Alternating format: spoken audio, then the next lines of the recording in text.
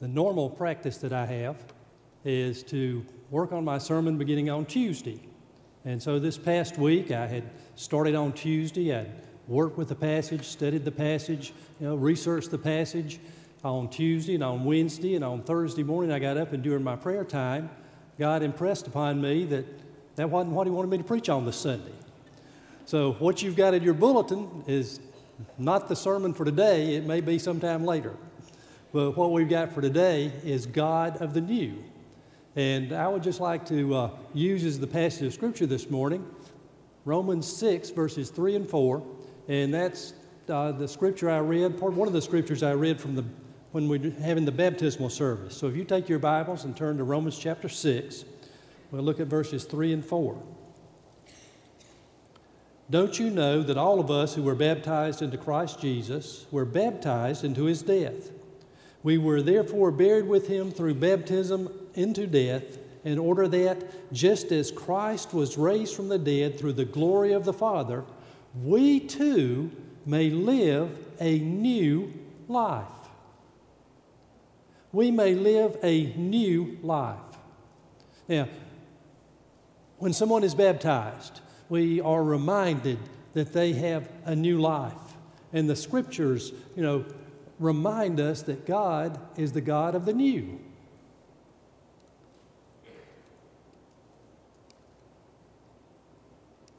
Take it as a long time.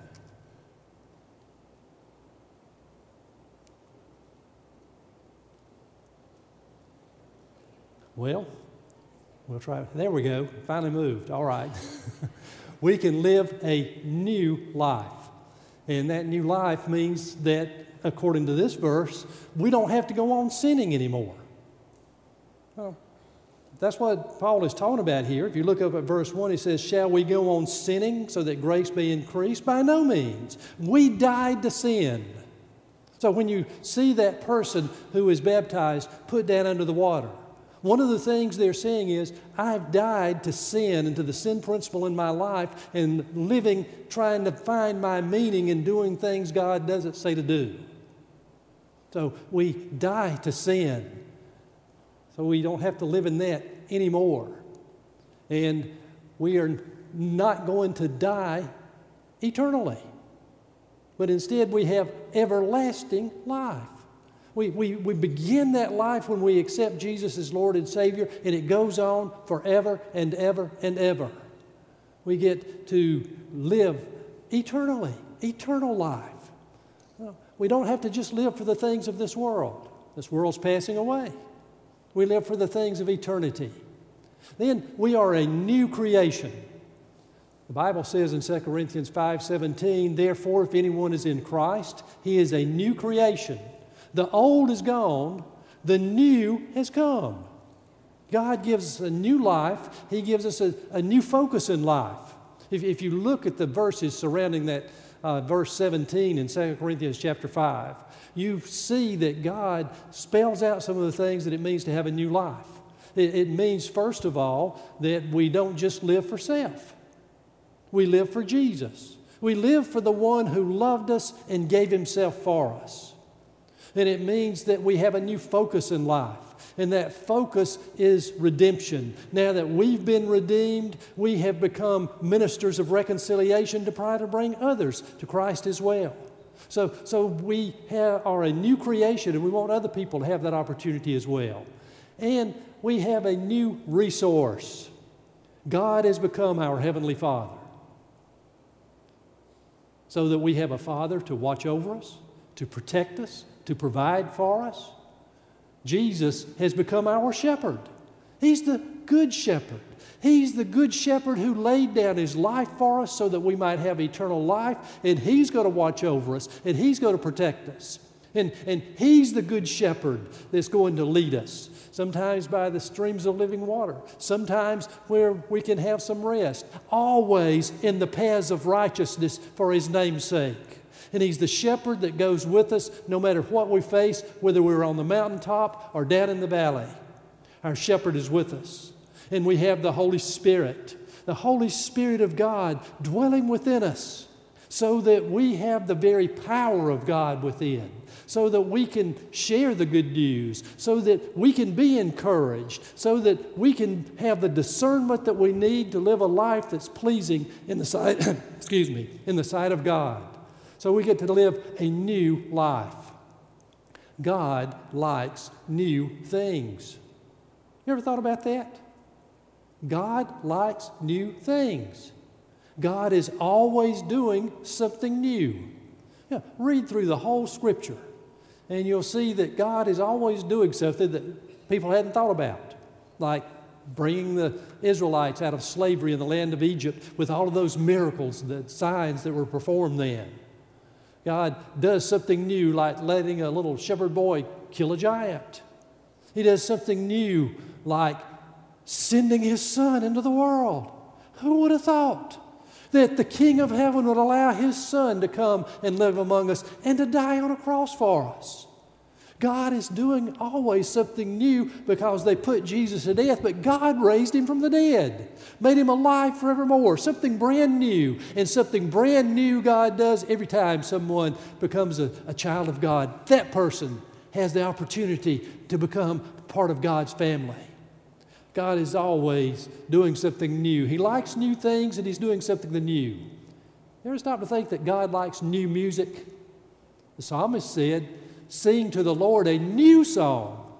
Play skillfully and shout for joy." Celebration kind of music. New music. Something that's just been created that people write to praise God. The psalmist also said, "He has put a new song in my mouth, a hymn of praise to our God." What happens? Many will see and hear and put their trust in the Lord. You ever thought about worshiping with a new song helps bring other people to know the Lord? That's what the Scripture says. Isn't that an amazing statement? Some of the fastest growing churches in the country are contemporary churches that are always singing new music. Somehow God uses that to bring people to the Lord. 4 more times the Psalms refer to a new song used to praise God. Revelation 5:19 talks about a new song that's going to be in heaven. And in Revelation 14, then you have a mention of a new song in heaven again. Evidently, God likes new music. Some of you are frowning. What's better? You don't? You might have to catch up with God. God does new things. Isaiah said, or God said through Isaiah, "See, I am doing a new thing. Now it springs up. Do you not perceive it?" Keep your eyes open. God is the God who is working. God is the God who is doing new things. Things we hadn't anticipated. Things we haven't thought of. But He's God. He can think of things we can't think of. He does new things. You know what? You know why we like new things? Usually new things are exciting. You know, don't you women like buying new shoes? Oh. Yeah, I know you do. I've been married a while. I know how that new shoe thing goes. You guys like new cars? A new tool? Well, it's excited to get something new.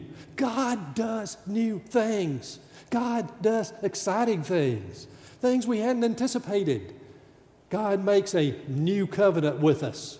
You know, there was once an old covenant. The old covenant was, all right, people, here are my commandments. Here are my laws. You keep them. You keep every last one of them. You keep them perfectly, and then everything will be all right between me and you. And you know what? Didn't work, did it? We can't keep them. So God made a new covenant. Back in Old Testament times, He declared that through Jeremiah.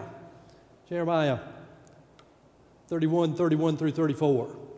"The time is coming, declares the Lord, when I will make a new covenant with the house of Israel and with the house of Judah. It will not be like the covenant I made with their forefathers when I took them by the hand to lead them out of Egypt, because they broke my covenant, though I was a husband to them, declares the Lord. This is the covenant I will make with the house of Israel after that time, declares the Lord. I will put my law in their minds and write it on their hearts. I will be their God, and they will be my people. No longer will a man teach his neighbor or a man his brother, saying, know the Lord, because they will all know me, from the least of them to the greatest, declares the Lord. For I will forgive their wickedness and will remember their sins no more. Fantastic new covenant. God will remember our sins no more. He'll forgive our wickedness, and He will allow us to know Him. No longer, get this, no longer is it practicing religion, following rules and regulations and rites and services. That's not what it's about. It's about knowing God. They will all know me. And that's what we have the privilege of coming to do, knowing God in a personal relationship, walking with Him day by day. What a neat new thing. And in the process, God gives us a new heart. I will give you a new heart and put a new spirit in you. I will remove from you your heart of stone and give you a heart of flesh. And I will put my spirit in you and move you to follow my decrees and to be careful to keep my laws. We don't do it because we're trying to work so hard in our own human strength to please God. We just let God fill us, recreate us, make us new, give us a new heart, fill us with His Spirit. And then we begin to live lives that are pleasing in His sight. He gives us a brand new heart. Jesus reminds us that you use new containers for new things that He's pouring into our lives. He said, no one sews a patch of unshrunk cloth on an old garment, for the patch will pull away from the garment, making the tear worse. Neither do people put new wine into old wineskins. If they do, the skins will burst, and the wine will run out, and the wineskins will be ruined.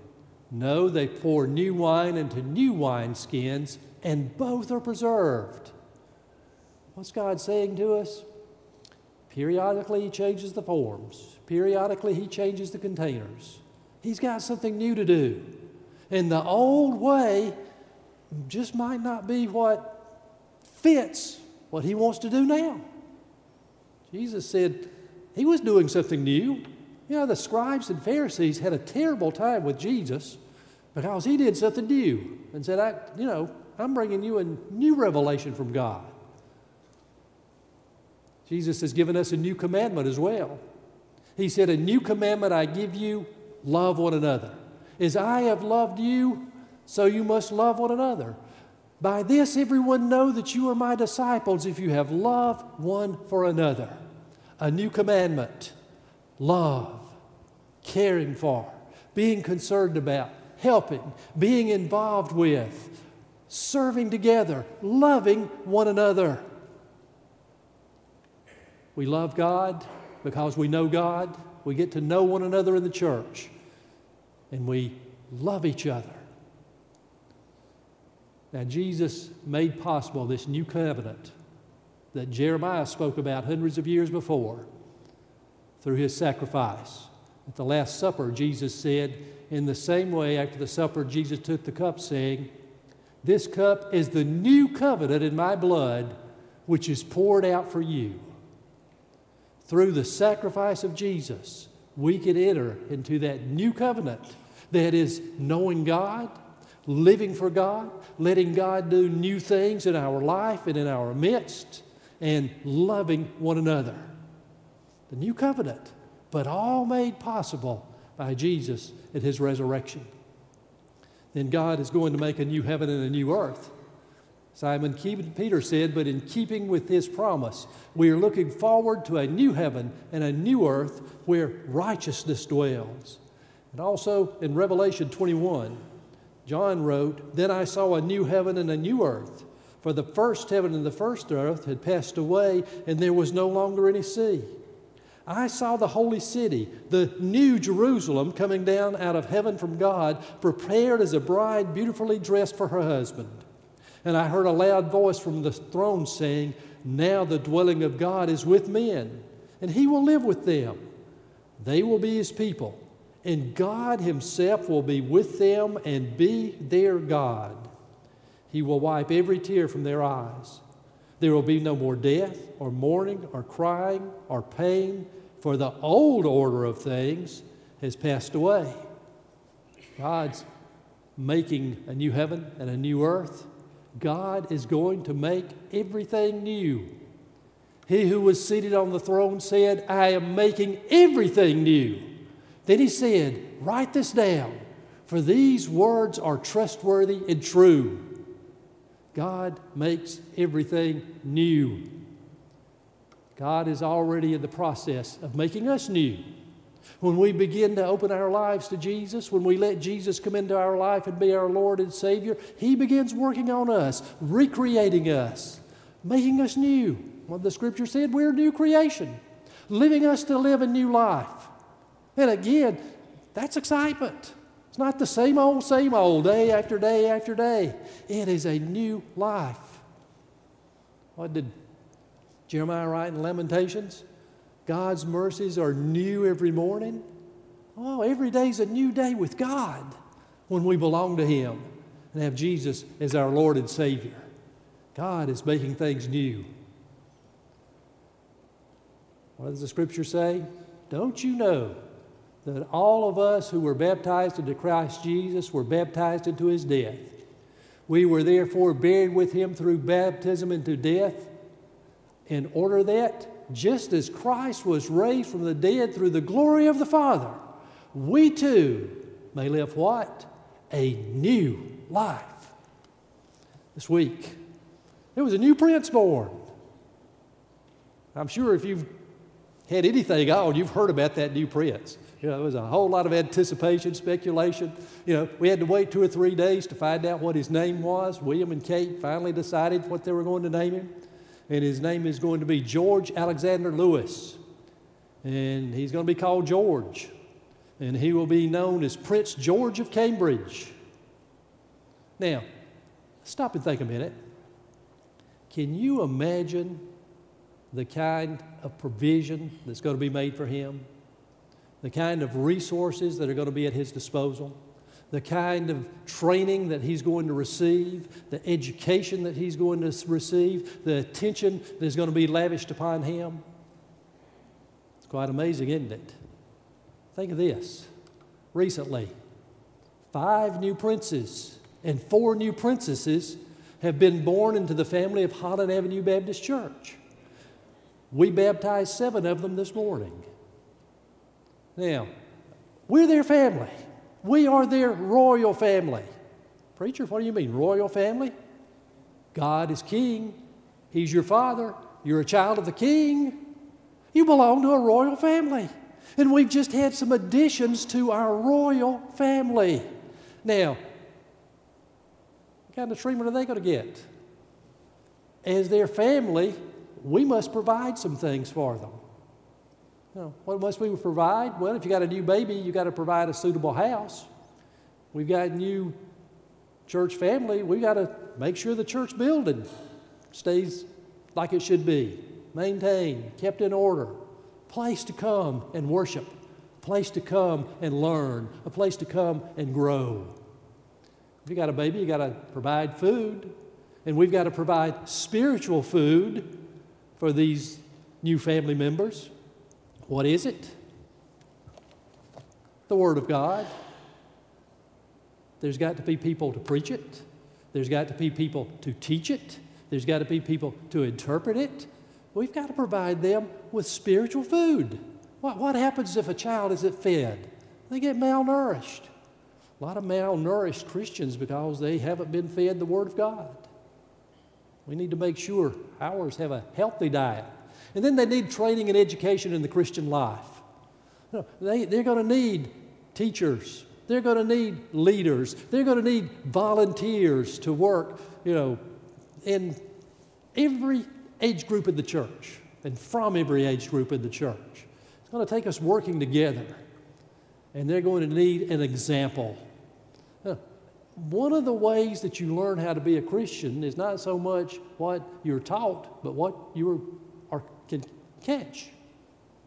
It's not what's taught, it's what's caught. And they watch you. They watch you as leaders. They watch you as teachers. They watch you as church members. You know, they're learning, okay, what does it mean to live out this Christian life? What kind of example do you set for them? If they grow up to be just like you, will that be pleasing in God's sight? We're setting an example. The church does this. Now, their earthly family should be doing these things as well. You know, it takes an earthly family and a church family to really help nurture a new prince or princess in the things of the faith. There's a couple of other things that we should set as goals for ourselves and for them to bring them up to maturity in the faith. To maturity in the faith. Ephesians 4:14 and 15 says, then we will no longer be infants. Unfortunately, some still are infants. They might have been in the church for years. They may still be infants. Therefore, then we'll no longer be infants, tossed back and forth by the waves and blown here and there by every wind of teaching and the cunning and craftiness of people in their deceitful scheming. In other words, they're gullible. You know, you're gullible if you're still an infant in the faith. Instead, speaking the truth in love, we grow to become in every respect the mature body of Him who is the head, that is Christ. We are trying to grow as the people of God to maturity and help all of these who come to the faith grow to maturity as well. And we've got another goal, to lead them to become disciples who will make disciples. Paul wrote to Timothy and said, you then, my son, be strong in the grace that is in Christ Jesus, in the things you have heard me say in the presence of many witnesses, and trust to reliable people who will be qualified to teach others. Paul said it to Timothy. Timothy is to say it to others who can go and say it to others. That's how the faith gets spread. That's how people grow in the faith, is one trains another, who trains another, who trains another.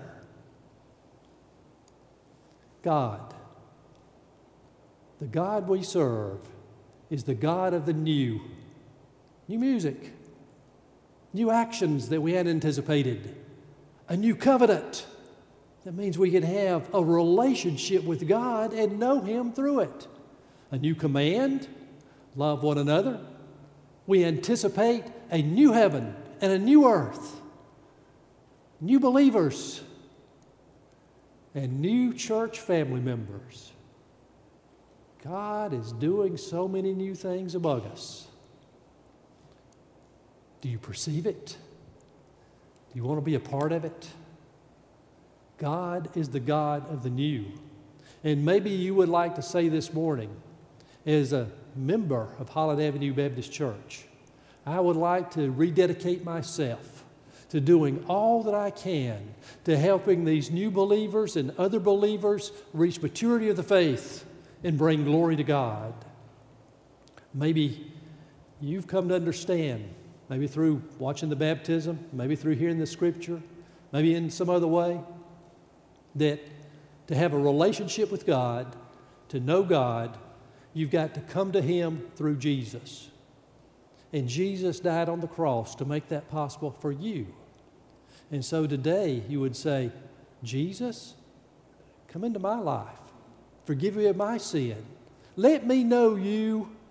You will know me. Help us to establish that relationship, that new relationship that will begin now and stretch for all eternity.